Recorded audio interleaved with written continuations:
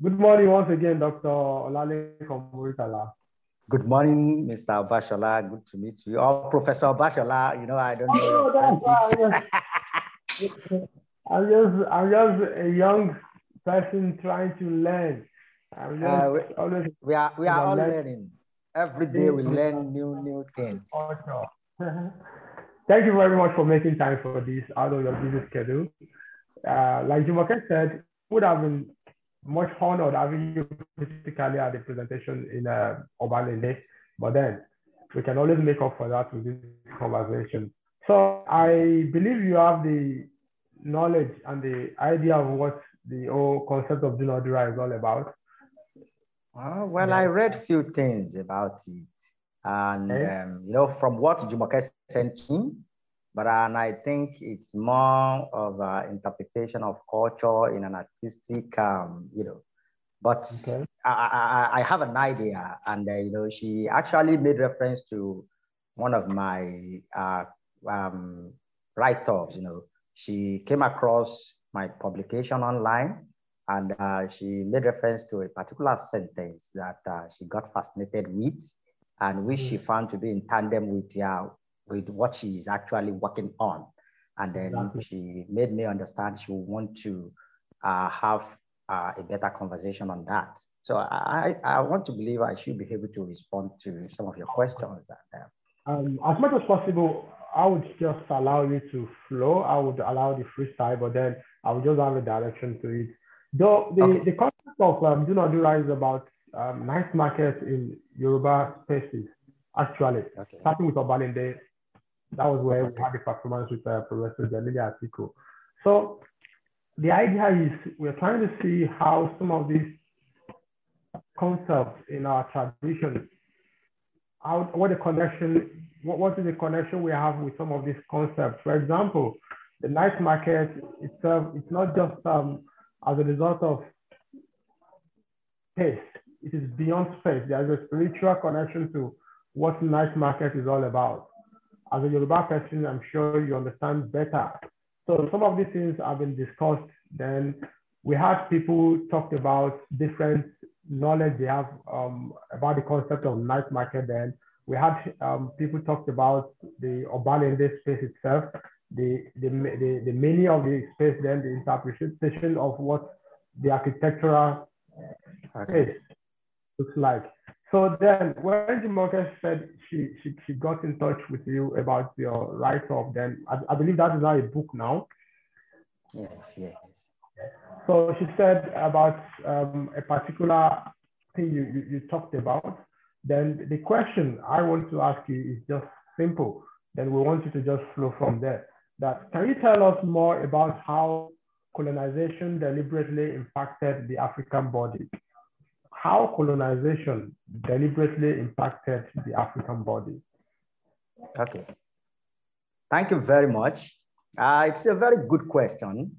If you are talking about how colonization impacted on the African bodies, is to actually look at the perspective and probably to debunk the assertion that colonization, in the real sense of it, actually brought civilization in entirety.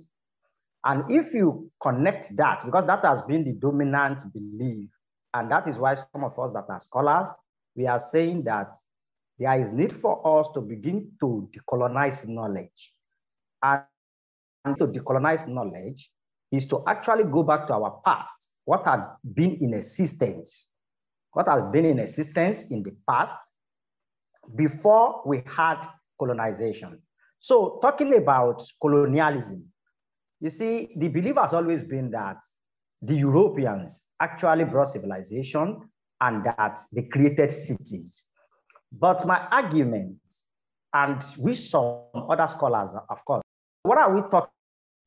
Settlement that could be likened to cities. Well, in the Western interpretation, they might not be qualified to be cities in terms of infrastructure, social and economic infrastructure. But there were towns in existence, you know, before we had contact with colonialism. So when colonialism came, when the Europeans came, if you talk of the case of Nigeria, for instance, when the British came, they met the African bodies and social formations. The bodies and social formations I'm talking about is they met in existence a well-structured social and political institutions. And what colonization only did was to shape, to introduce some certain things in order to shape these body formations to suit their own aspiration of colonialism. And don't forget, colonialism itself was not without an element of capitalism. So in other words, these towns, there were towns and villages. African cities were not rural in the real sense of rurality, in the real sense of being villages, but there were towns, what you could call towns. Like I said at the beginning of the discussion, in the Western perspective, they might not be qualified to be called cities. And this partly explains the reason why.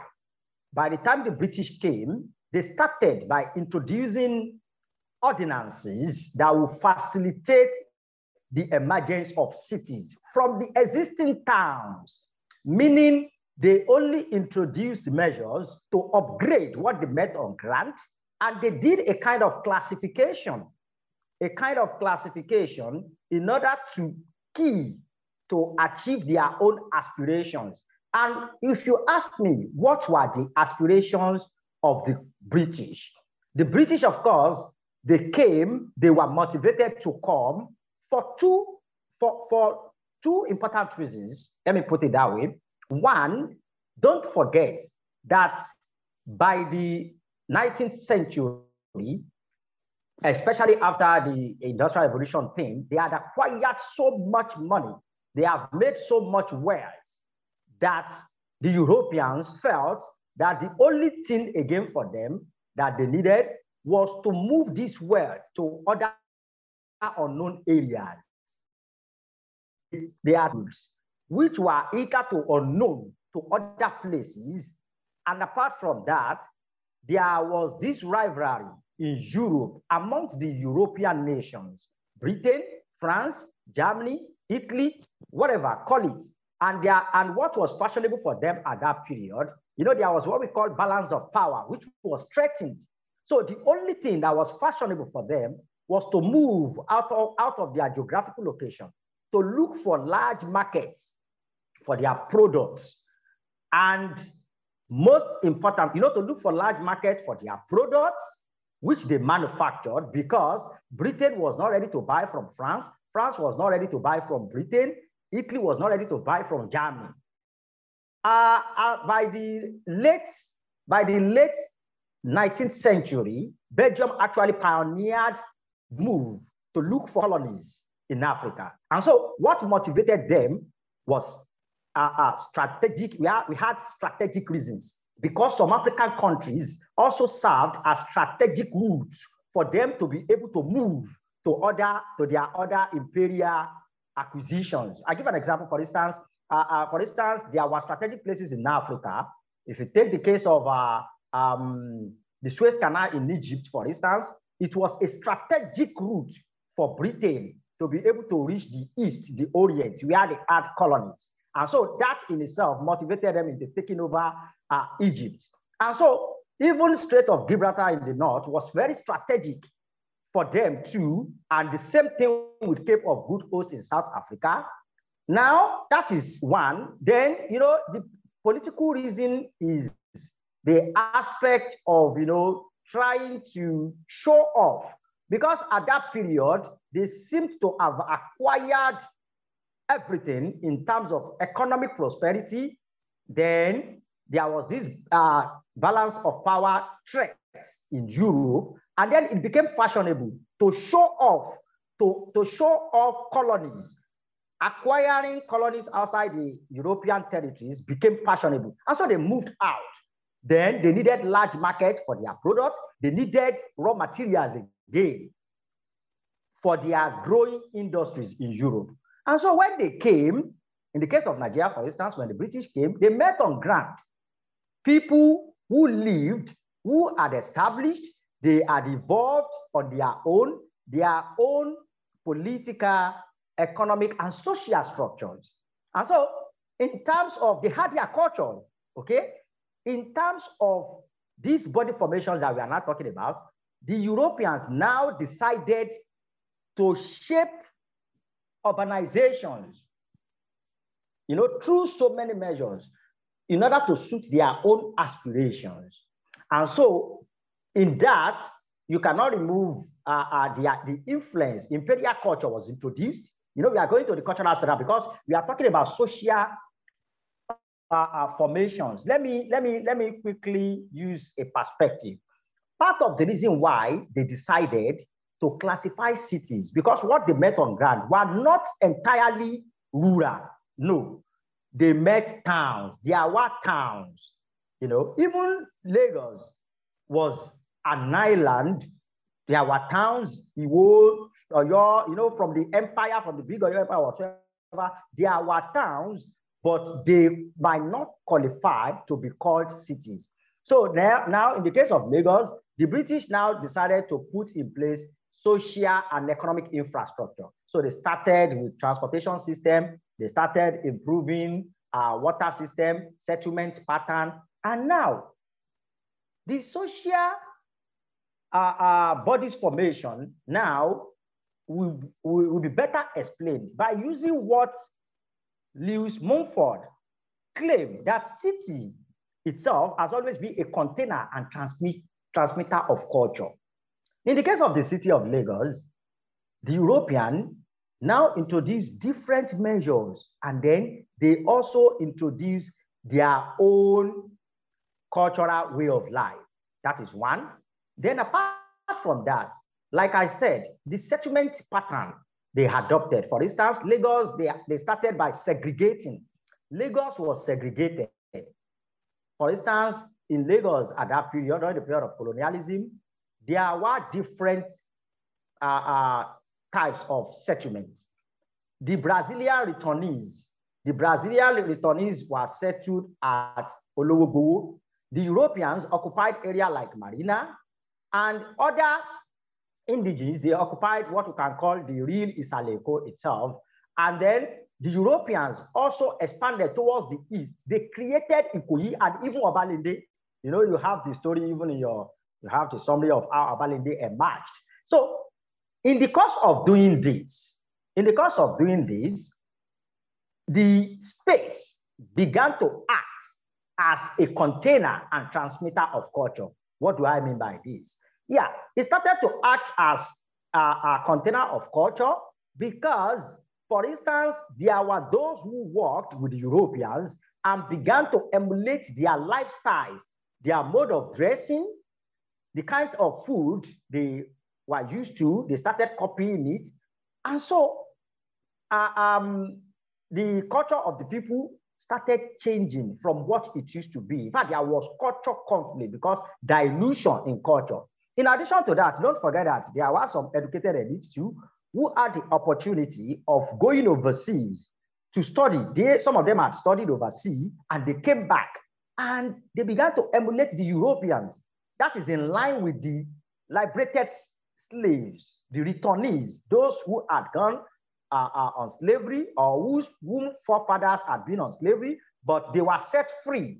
They were returned to Lagos. And so those ones too, they had already learned some aspect of culture foreign to the culture of Lagos. So they started introducing their own lifestyle and culture. Now, having said that, one important aspect again in which colonialism impacted on social formation is to also look at it from the perspective of city, because they created city. They created, not in the case of Lagos, they created city, but if you talk about colonialism generally, they created cities.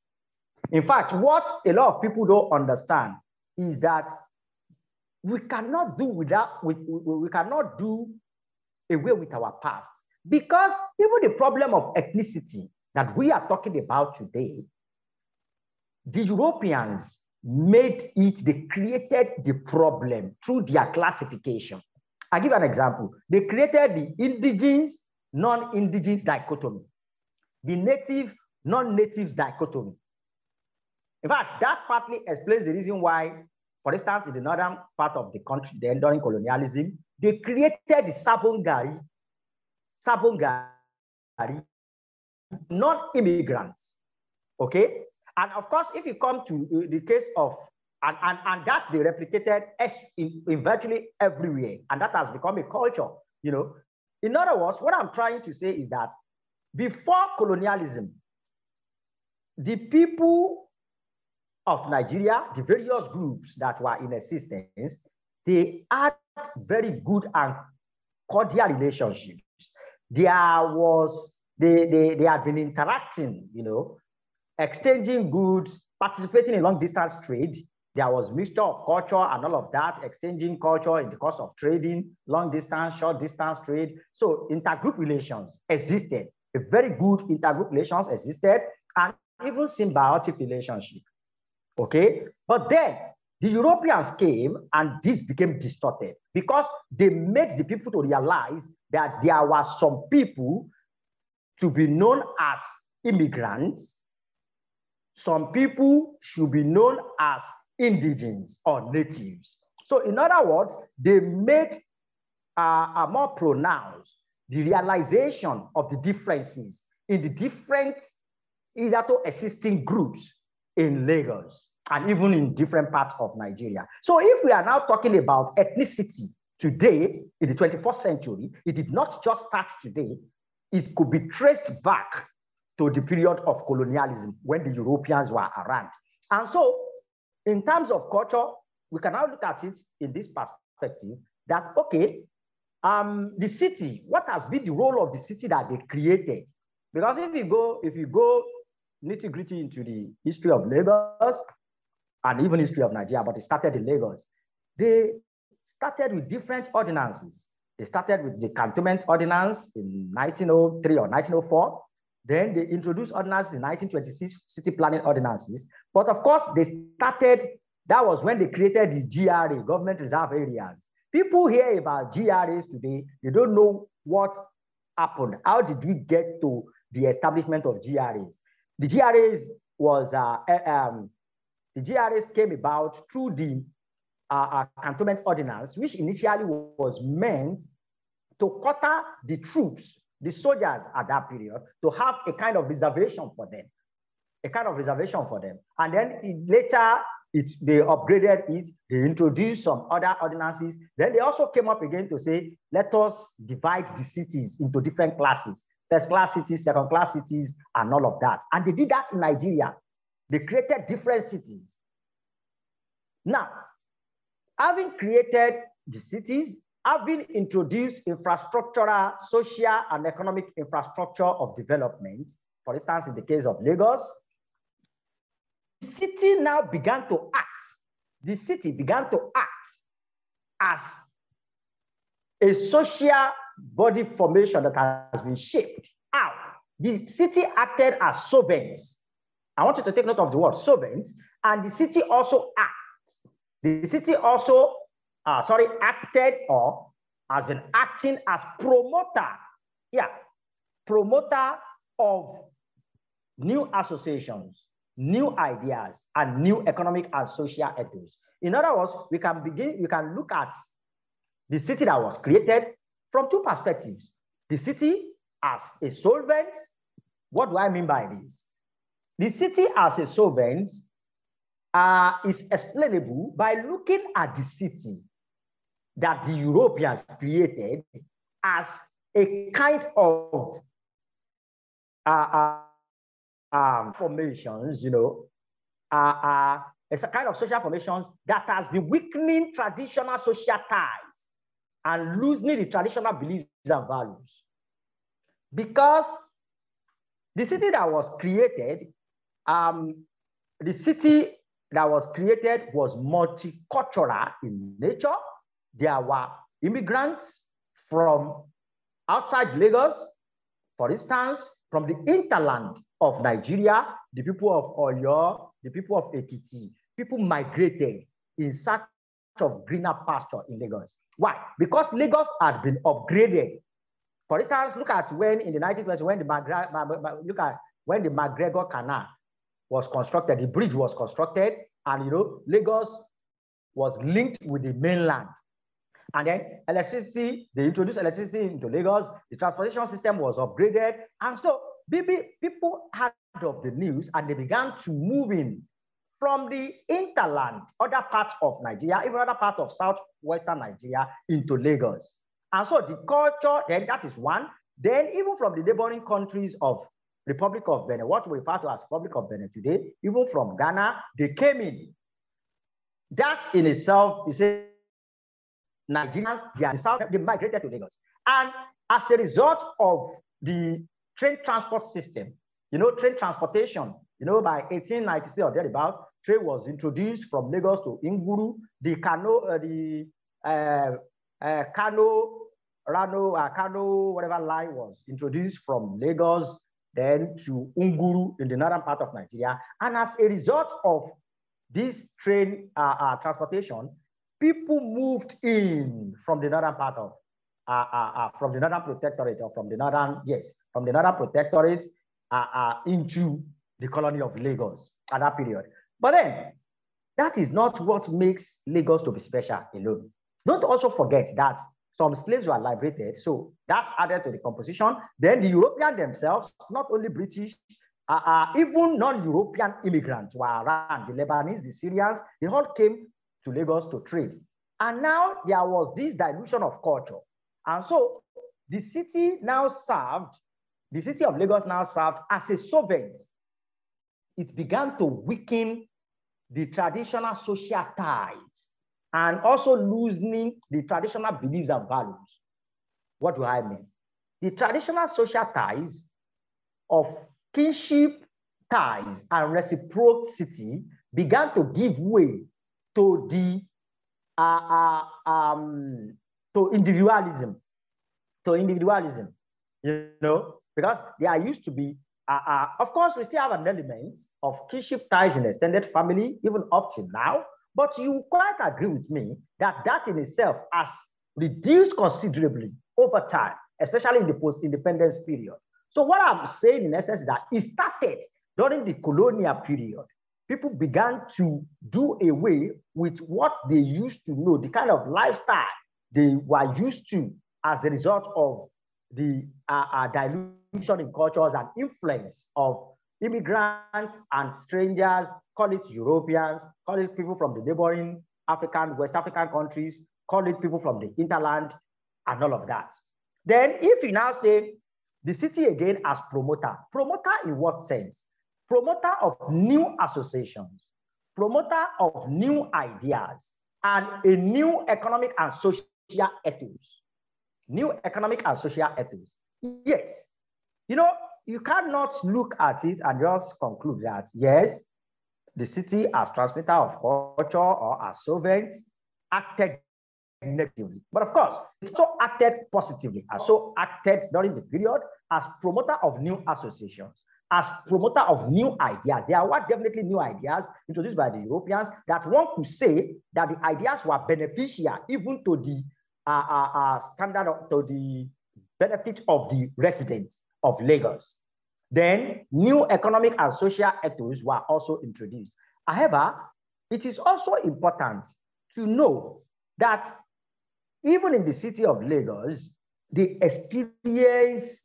residents experience so many things. Let me quickly give you a perspective. Like I said at the beginning, I said colonialism shaped urbanization, okay? So cities will act instrumentally on African bodies and social formation, yes. And how did they achieve this? Through various policies, ordinances. They use ordinances a lot. Now, and the ordinances impacted greatly on social and economic activities. Let me give you an instance. I'll quickly give you an instance. There was a time the noise ordinance was introduced in Lagos, the noise ordinance. Then one may be wondering, why the noise ordinance? The Lagosians, were known for their culture of conviviality, celebration. They love celebrating. They love being, they love play singing and all of that. And because the population of Lagos, like I said, Lagos during the colonial period, Lagos had always been an El Dorado, but by the period of the colonialism, Lagos attracted more immigrants, you know, and Lagos then became a place that people felt they could seek greener pasture. You know, it's just like our people trying to travel to America now, Europe, and all of that. And so people came in from the hinterland.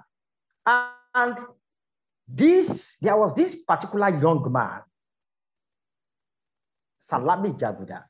Salami Jaguda migrated from Ekiti, a part of Ekiti, and he was a drummer, you know, an entertainer. He was a drummer. So he heard of Lagos, he migrated with a few of his boys, and they came to Lagos, beating drums, singing for people, collecting money. He was making livelihood from singing and dancing. And the Lagosians, they loved it. So majority of his clients were the chiefs, the well-known, the big people in the society. And Salami Jaguda will sing, and himself and his team will make money, and they were happy.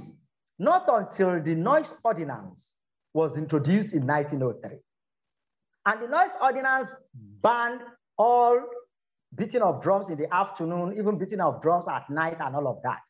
And so for Salami Jaguda and few others, they were stripped of their means of daily livelihood.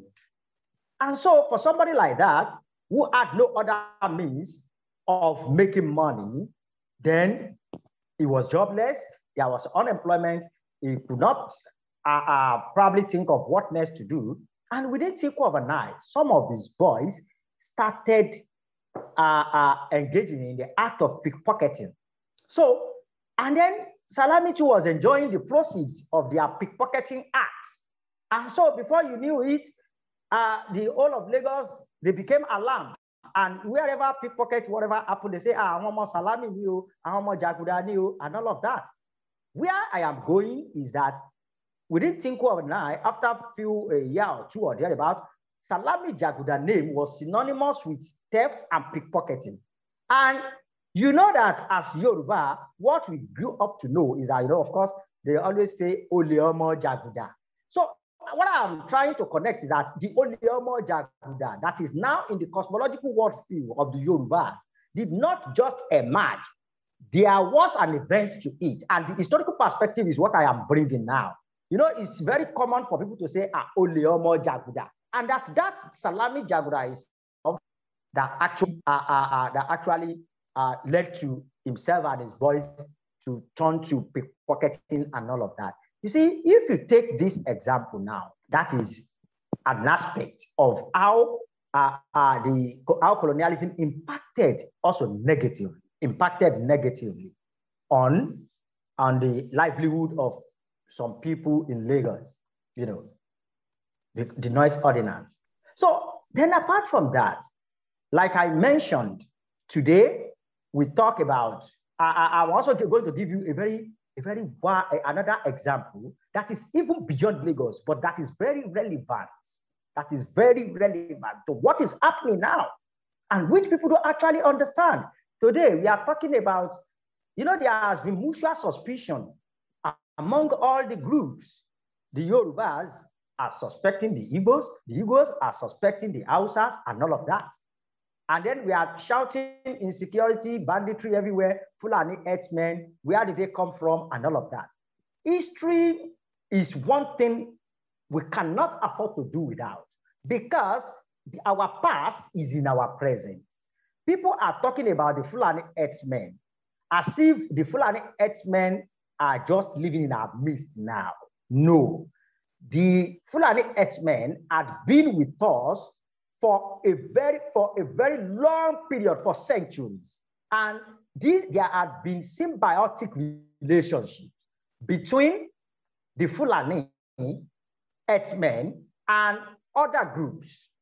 Wherever they lived, they established a kind of symbiotic relationship. But then, at what point do we begin to have problems with the Fulanis and the Fulani herdsmen. Look, let me give you a kind of historical perspective to it, which most Nigerians do not even know, that it could be traced back to colonialism itself. It was Lord Lugard, okay? Lord Lugard, the man who amalgamated the Northern and Southern protectorates. You know, what has been the dominant discourse has always been that, oh, Lugard decided to amalgamate the Northern and Southern protectorates because of economic reasons, that because Southern protectorate was generating enough money into the coffers of the colonial authorities, unlike their Northern protectorate counterparts. That, you know, that has been the dominant argument. Yes, that is on the surface. But beneath the surface, there were other reasons why Northern and Southern protectorates were amalgamated. One of such reasons is what is giving us problem now. It was Lugard who encouraged the Fulanis, the Tuaregs. You know, there are different types of Fulanis, which people don't actually understand. The Fulbe, the Fulani, the Tuaregs. The Tuaregs in the other Central Africa and whatever, starting from Niger, Chad, and all of that, Lord Lugard encouraged over 2,000 Fulanis, Tuareg Fulani, as a result of dissertation. You know, the Northern Nigeria, most of these places, you call it desert area. And then, as far back as that period, pre-1914, Lugard saw that the certification had impacted so much on this region that the population had been decimated. And he felt the area needed to be populated. The area needed to be populated so that the inhabitants of that region, because, you know, Lord Lugard seemed to have this flair for the northern people, maybe because he felt the indirect rule system that he introduced worked well with them, and because he met on ground a kind of structure, institution, politically and socially, that was in tandem with his own aspiration. And that also brings us to the issue of social formation again.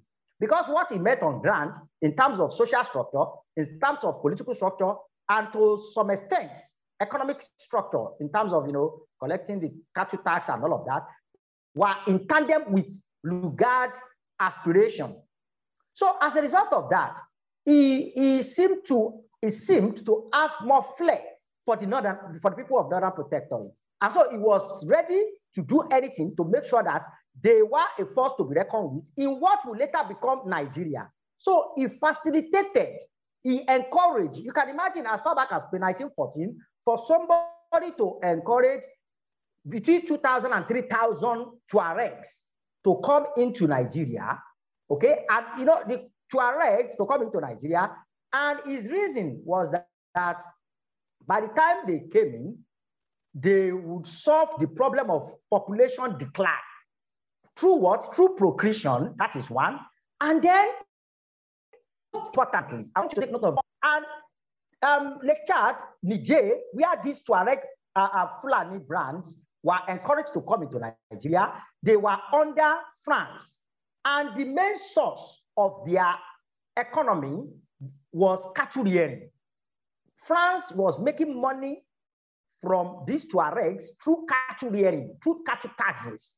And so Lugard was out to render impotent, to incapacitate the economy of France by reducing the population of this Niger Republic and Lake Chad. And so as a result of that, he felt if by encouraging, by throwing the border open for over 2,000, between 2,000 and 3,000 of them to come into northern Nigeria, the population would have been decimated over there. And then the cattle, because they came in with their cattle, with their herd of cattle, and so with their herd of cattle, so the cattle would have reduced, and that in itself definitely would have reduced what France economically was getting from these colonies. Economic rivalry, political, both political reasons, diplomatic reasons, economic reasons, and social reasons. If you take the population thing, it says social. Okay, social because he wanted to populate. He wanted to increase the population of northern Nigeria, which he felt had been decimated. Okay. Then economic because, diplomatic because he wanted to incapacitate France economically. That's diplomatic. So now you can imagine over 2,000, they procreated, they increased their numbers, and that in itself caused dilution. Dilution, because the Tuareg Fulanis that came in, they were different from the Fulanis that were in existence in Nigeria before. The Fulanis that had established a kind of symbiotic relationship with their neighbors. I give you an example, for instance.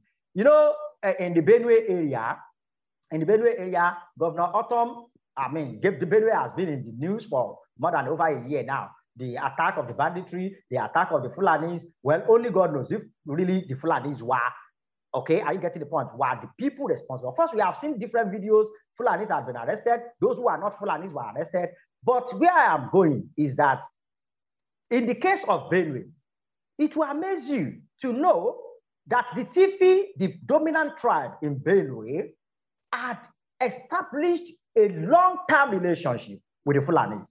Today in Nigeria, Benue is known to be one of the food baskets of the nation. In other words, you can say that they are predominantly farmers. Predominantly farmers. So if you look into their past activities, that is, look beyond now, you look back into the pre-colonial period. What happened between the Benue, the Benue people, the farmers? Let's take the dominant tribe now, one of the dominant tribes. That's Tifi, the Tif. What happened between them and the Fulanis? For them, there was a symbiotic relationship. They saw the Fulanis as warriors. Why? They saw the Fulanis as protectors. Why? The Fulani then, as a result of the jihad of Uthman Dan Fodio, of course, we know that Uthman Dan Fodio bulldozed into major part of the north. He was even on his way to the south, western Nigeria, before it was stopped at the Battle of Osogbo in 1840 or thereabout. Now, for the Benue at that period, they saw in the Fulanis warriors and those who could protect them from external aggression. And so they gave them lands. The Benues were farmers. During the farming season, the Benue people would use the Fulani to protect them, okay? To protect them while farming from external aggression. And after the harvest period, the Fulanis will bring their cattle to feed, okay? And the Benue people will also get from the Fulani cattle dungs, which of course was natural manure. And so that was the kind of relationship, rub my back and rub your back. And they lived like that for centuries. So one is now surprised at the sudden change in their relationships. But like I said, don't forget, the Fulani Tuaregs that were encouraged by Lord Lugard to come into northern Nigeria, they came in and diluted the process. They intermarried with the existing Fulanis, then the whole thing began to change, and even orientation began to change. They were more aggressive than the Gida Fulani that were in existence before. And you see, that is what most people don't actually understand, that even amongst the Fulani, you begin to have different classification, okay? And that is why we are saying that, you see, in Nigeria, it is difficult. We have to encourage the study of the past because our past is in the present. There is no way we can do away with our past. Understanding the past will enrich us to be able to understand our journey and then position ourselves. Without understanding the past properly, it becomes difficult to have good orientation. And then the structure that we are using now, we inherited from colonial authorities, from colonialism. And then even in terms of education, the kind of education we have is not rooted in indigenous knowledge. It's more of Western and not rooted in indigenous knowledge. We don't, and that is why what I said, the city itself has always been a servant, at the same time, a promoter. promoter of new ideas. We have embraced Western ideas to the detriment of our indigenous beliefs and values. So, coming back to Dunodura negotiation, the market and all of that, yes, the market, of course, is, we situate the marketplace to be a transmitter, a container. The market is likened to a container now, and that is a transmitter of culture. It is in the market that you see different groups of people carrying out their businesses without or with less sentiment of where anybody comes from, whether Igbo, Hausa. You see, when we talk of all this ethnicity thing, when you get to the market, you see a different ballgame. You see Yoruba buying happily from Hausa, buying from Igbo, buying from Kanuri. We transact, we do businesses and all of that. See, look at market itself. And market is also a transmitter of culture. It is in the market that you begin to learn new culture, you begin to learn new things, that you embrace new things. And even in the market space is a space for negotiation. I mean, I don't know, but my little explanation of that in tandem with your Dunodura concept is that, you know, the body and the soul is just the way the soul and the body negotiate and all of that. So in the market square, the market is a promoter of ideas, a promoter of culture, a promoter of social and economic ethos. So I want to round off by saying that, yes, colonialism came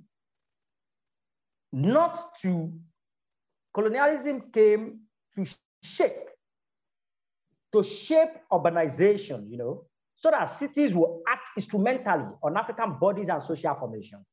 The African bodies, those things had been in existence. So when colonialism came, colonialism only came to act on what it met on ground in order to shape urbanization in tune with the aspirations of the colonizers. Thank you very much. Wow. Dr. Mkala, that was awesome. That was insightful, highly impactful. Thank you very much. That was deep. So many things to be talked about, just that we have a very little time.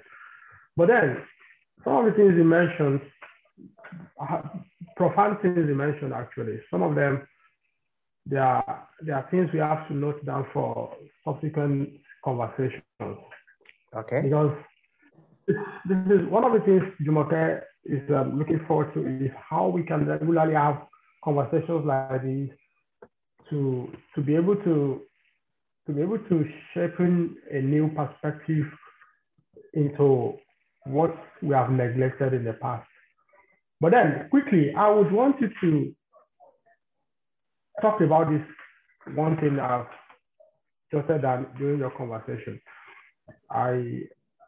Though you said some things actually that were like response to what I've written down as a question, but then I would just appreciate if you can go. Yeah, network is breaking. Okay, is it better now? Sorry, I can't hear you. Can you hear me now? Hello? Dr. Mukala, can you hear me? Bashala, I can hear you. Can you hear him? From his own? Yes. Yes, I can hear you. I think it's from his end. Okay, I can hear you now. Dr. Murtala, can you hear? I can hear you now. I can hear you. All right. All right, doctor. So the question is, how do we decolonize the city and the body? Though you mentioned in your conversation that through understanding the past, how can this be actualized? Considering what we have currently as a nation, considering what we have currently as a people, we have this mix and acceptance of different foreign cultures and beliefs that is kind of polluting our attention one way or the other. How can this be actualized? This decolonization of the cities and the bodies through understanding the past? How can it be actualized? Thank you very much. It's a very, let me say, an Herculean task. Yes, it's an Herculean task because decolonizing knowledge is all-encompassing and is very tasking. You see, the question you have asked is the thing, because where do we start from? But then it's about orientation, is about education. I think for me, the first thing is to go back to the basics. There has to be a kind of a recomposition of the content of our curriculum. You see, that is one. First, we need to dissolve and recompose. If I say dissolve and recompose, what do I mean? We need to begin to dissolve first by being sincere. Go back to what we have in our curriculum. Do we encourage the teaching of indigenous knowledge? Do we value our beliefs? You know, if you look at the society now, look at the society as degenerated, you know, and we can't seem to have enough of it. The social media is there to pollute everywhere. It's difficult now. Parenting is even difficult, much more difficult now, unlike what obtained, say, in the last 10 years or thereabouts. Because the younger ones are so much exposed to all these social media, and they seem to know more than us, even those of us that are parents now. But then, what I think we can do is not only for government, but for all of us. Let me say that I appreciate the fact that through art and whatever, you are promoting culture and all of that. We need to appreciate our culture, okay? And the only way we can achieve that is to go back to the basics. In our curriculum, okay, there has to be a recomposition of the content of the curriculum so that what we teach to our children in schools will be a departure. Of course, we are still going to retain an element of Western education. We can't do without it. It's well rooted already. But then there has to be aspects that will promote our culture, that will promote our values, that will promote our beliefs. Okay? As a result of that, the kind of personnel, the kind of human beings that will churn out eventually will be those ones that will so much appreciate African culture. And then we start doing things in our own ways, apart from the Western. Then another aspect is that in our national life, there is need for us to de-emphasize two things. In fact, federal character is not good for us, because federal character is not good for us. It promotes ethnicity and differences. Then we also have to de-emphasize religiosity. You know, this is a Muslim, this one is a Christian, African traditional religion or whatever. Let it be personal. You know, we have to de-emphasize that in our spaces, in offices, in policy making. If you look at it today, what has been the problem of Nigeria has been that of ethnicity and religion. And that's exactly what the elites, at every given opportunity, they are always ready to plug into that, to further divide us as a people in order for them to achieve their personal aspirations, okay? So they always love to play the ethnic and religious card. So we have to go back to the basis. It will start from the curriculum, what we teach to our children in schools. And there has to be the National Orientation Agency, I don't know how active, or maybe there has to be NGOs that will be at the front line of promoting African cultures. Things have degenerated, seriously degenerated, that we don't know what has befallen us in Africa and even in Nigeria. You know, we just look at all these social media and say, oh, it's the new thing, the technological innovation and all of that. But what do we do with it? What you see on social media these days, sad things, very unfortunate, is not synonymous with our culture. I mean, I cannot begin to mention them.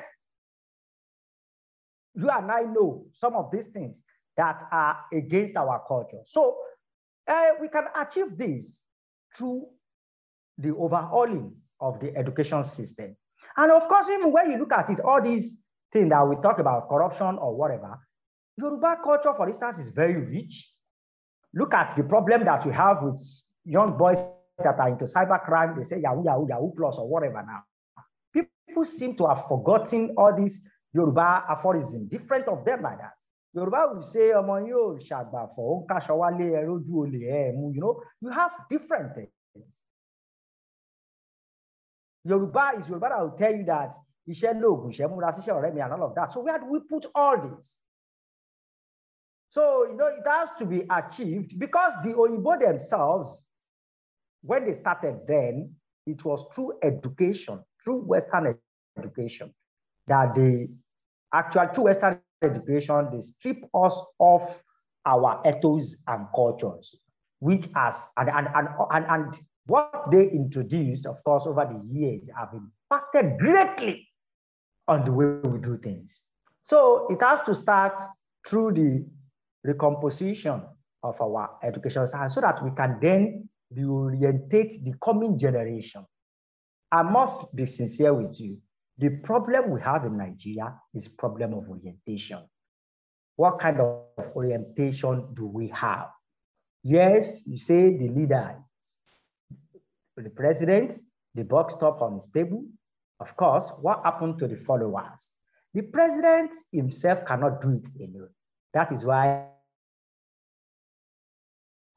what happens to the local government chairman? What happens to the governors? What happened to the permanent secretaries in ministries of education? What happened to head of departments in various government parastatals? What happened in our universities? We have read so many stories. So you can see that for our generation, the only thing we can do is if we have, for instance, if the government can empower the National Orientation Agency more and reposition it to act, to do what is meant to do, okay? Bring into it cultural perspectives into the national orientation agenda, promote African culture, promote African ideals. That will go along with the anti-corruption thing, the anti-corruption campaign of government, go along with some other government, whatever, and then we begin to build institutions because we don't have institutions. It is because we don't have institutions, the judiciary has failed us because there will always be delay in the process of those who committed crime and whatever. Some will even go free. We don't have judicial institutions. We don't have financial institutions. Police institution is not there. You see, because they are there, but they are not working the way they should be. And that is why we have all this pile up of problems. So we have to start the process of building institutions. America, Britain, France, all these countries, they are better than us because they have working institutions. And that is why they don't joke with their educational system, because through education, you breed future generation. And that is, we are getting it wrong. Instead, our own educational system, because of greed, because of whatever, is getting more, how do I put it? Is getting more downgraded every day. Each day is getting more because of greed of the people that are in the hands of affairs. You know. So I don't know if I've answered your question. It's an Herculean task, but then we have to go back to the basis. The educational system has to be dissolved, recomposed. You know, I mean, in terms of the curriculum, there has to be a change in the content from the primary to the university level. Look at it now. Let me give you an instance. For instance, now, presently, people will tell you that Nigerian graduates, the labor market now is not really meant for them, because globally, what people are looking for in graduates is no longer about the certificate. You know, we are in the age of digital economy now, digital economy. And so if you don't have digital knowledge, if you don't have all these skills that employers globally are looking for, you are not there. So meaning your certificate is just a kind of negotiating, do not do that now, is coming into play, you know, is a negotiating tool for you. Yeah, it's a negotiating tool that, are you trainable? Are you in tune with the 21st century skills? So if you don't have all these skills, you are in the digital age, things are done electronically. So it's not enough for you to say, oh, I studied accountancy in the university. Do you have an idea of electronic accounting? Can you use all these Excel, Microsoft accounting packages? If you're an engineer, can you use Dreamweaver? Can you use Dreamweaver? Are you into blockchain technology? If you are into distribution of so many things. I don't know if I have answered your question. Thank you very much, Mr. Obashola. Thank you very much. But before you go, Doctor, what's your thoughts about archives? As Yoruba people, we believe in spatial and embodied archives. All of our knowledge as Yoruba is passed through oral knowledge, majorly through oral knowledge. So what's your thought about archives, about spatial and about embodied archives? For example, markets can also be an archive. Yes, yes, markets. Yes, well, your concept of archives here now, I think is a bit different from the archives I know. Of course, normal archives is a repository of knowledge. In most cases, you have documents, government documents, declassified and all of that. I work with archives a lot, but of course, we are bringing a new perspective. That is, embodies archives. I mean, as you mentioned it. Yes, the market can be an archive. It depends on the going concern.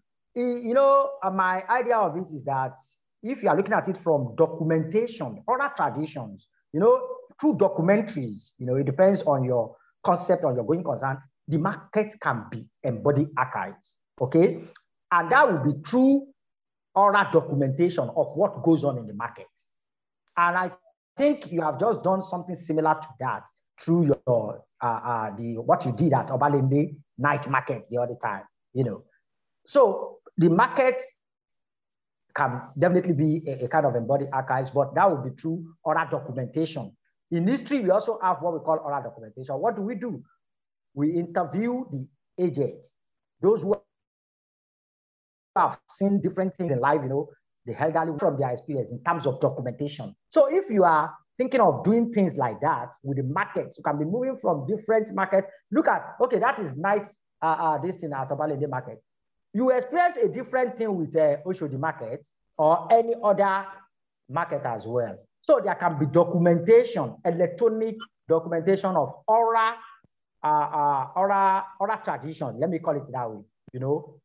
Knowledge that is transmitted orally, and then you can have it documented electronically. So there can be, the market can be an embodied social formation. Thank you very much. Thank you very much, Prof. I just wanted to add something to that, because, us thinking about spatial and embodied archive is also as a result of how, Western knowledge system has been elevated compared to people as they'd like to classify it in the global South. So you have people in the global South who, based on, their systems of knowledge, like indigenous knowledge systems, it's not admissible in the Western canon of history. So I'm thinking about it in a sense that now we're looking at even the way that we look at archives in itself. We look at archives in terms of the Western ways of archiving knowledge, which is in terms of documentation. Ours is more about objects, it's about orality, it's about objects, it's about, we looked at what happened at Obalende market where we had certain objects and there was an understanding amongst everyone.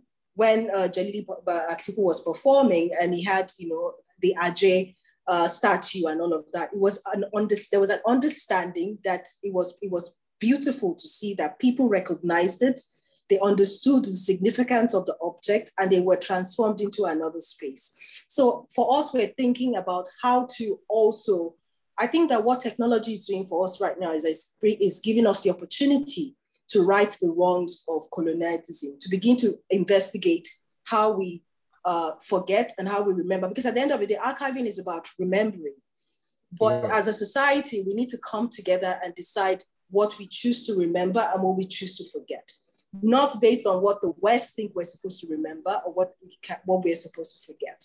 So I think that's what we need to take ownership of, what we consider as our archives. So as Yoruba people, as Igbos, as Hausas, wherever you're from, or even I go around YouTube a lot, just to actually even feel what people are thinking. And you find a lot of the music videos from the 80s. You know, I was listening to this woman, Princess Olajubu, I think she did this, Echo Dara, Echo the Light. And, you know, the thing is, the video, somebody shared the video and the comments, you know, because it transported people back to their childhood. Exactly. People were talking about where they were when they listened to the song, what it meant to them, how it shaped their perception of education. That was just the song. So in itself, if we're going to archive that period, that song should be there. So again, we need to define for ourselves what archives are. And it should be, as you said, we should begin to have a direct relationship with our environment beyond, you know, what the West think that we should focus on or not focus on. You know, so I think in essence, that's one of the things that we're trying to do with this. And yes, I just wanted to add that, you know, to the conversation that, you know, what inspired the thinking about spatial and embodied archives, you know, and how we need to begin to think about what to remember and forget.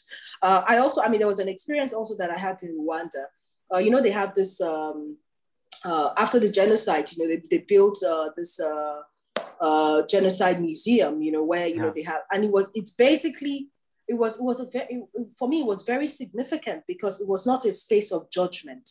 It was a space where they allowed both the perpetrators and the victims to have space to actually express why this happened. And I believe that was a very interesting way to archive a genocide, because it was not about right or wrong. And it was not about, you know, saying, you know, this, it was just about events. And within the events, you had the victim and you had the perpetrator, and there was the victim side of the story and there was the perpetrator side of the story, and all was admissible, which I think is something we also have to think about when we're thinking about the Biafra War as well. You know, you have the no victor, no vanquish. How do we archive that? You know, when we're thinking about it, you know, because that's at the end of it, that's what came out of it. No victor, no vanquish. So there was a Nigerian side of the story, there was a Biafran side of the story. How can we have so many sides of the story? So many sides of the story. You know, you had even the foreign side of the story and all the many people that sort of perspective that also influenced it. So how do we, for me, I think one of the things we're also very keen about is how do we engage memory? I think at the end of the day, it's at the core of what we're doing. You know, how do we engage memory as a people? And one of the things that you also identified in your work is the idea that even space in itself affects people's relationship and memory and all of that. So how do we engage decolonize memory is possibly, I think, my final question to you. Well, that's a very nice one, Jumoke. Well, it's good. How do we engage memory? You know, what you have just said is part of decolonizing knowledge, sincerely speaking. Yeah, you have just made me, you have just given me a clear perspective of what your organization is out to do, and which, of course, I really appreciate. Is a very good effort, and it's about decolonizing knowledge. So how do we engage memory? Yes. Well, you have started it. Memory can be engaged through different means. Those of us in history, what we are doing is to bring into the fore what had happened in the past, you know, to be able to come out to say, this is the position.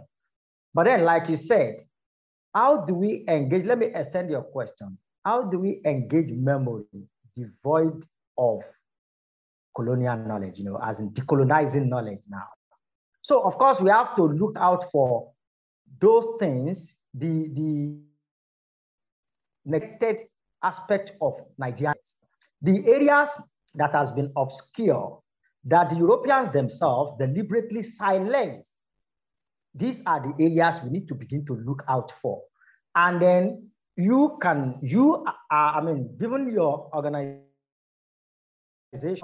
perspective, you know, your organization going concern, then you can work with experts in anthropology, experts in history, to be able to identify, even in some instances, you work with linguists, you know, because if it comes to, I give an example now. Let me give an example now.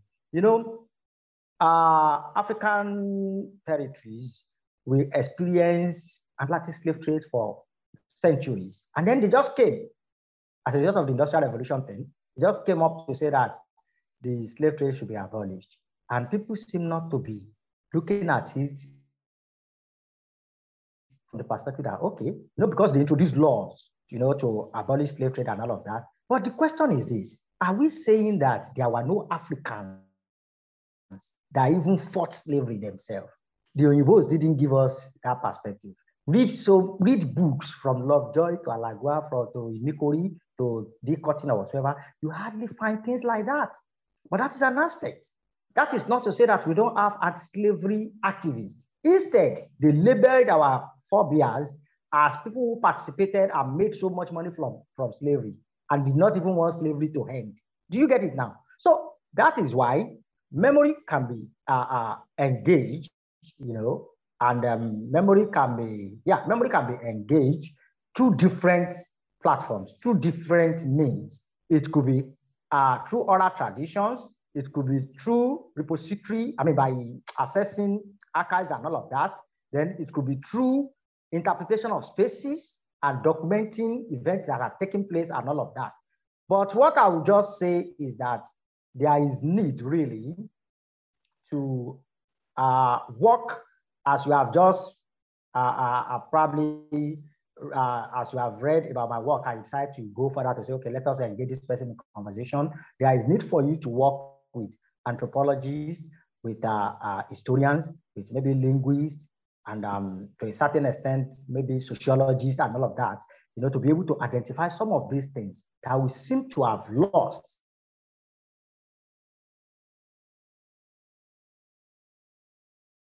That we need to the fore. And memory is identifying the obscure. Then you keep it in memory. It depends. You have just said it, that the archives that we are familiar with, just like me, the archives that I'm familiar with is, the Western-oriented archives thing, way of documenting government papers, what transpired in the past, except that in the Ibadan School of History, we are also into oral documentation, which in a way is similar to what you are doing, as in interviewing elderly ones to document their experiences and to tap from their knowledge so that they don't go with this knowledge, as has always been the case. So we are into that now, oral documentation. But then, in your own case, knowledge, of course, can be engaged through what you are doing, okay? But then you need to work with experts to be able to identify the obscure, what has been something, a departure from the dominant discourse, what the Western world did not give to us,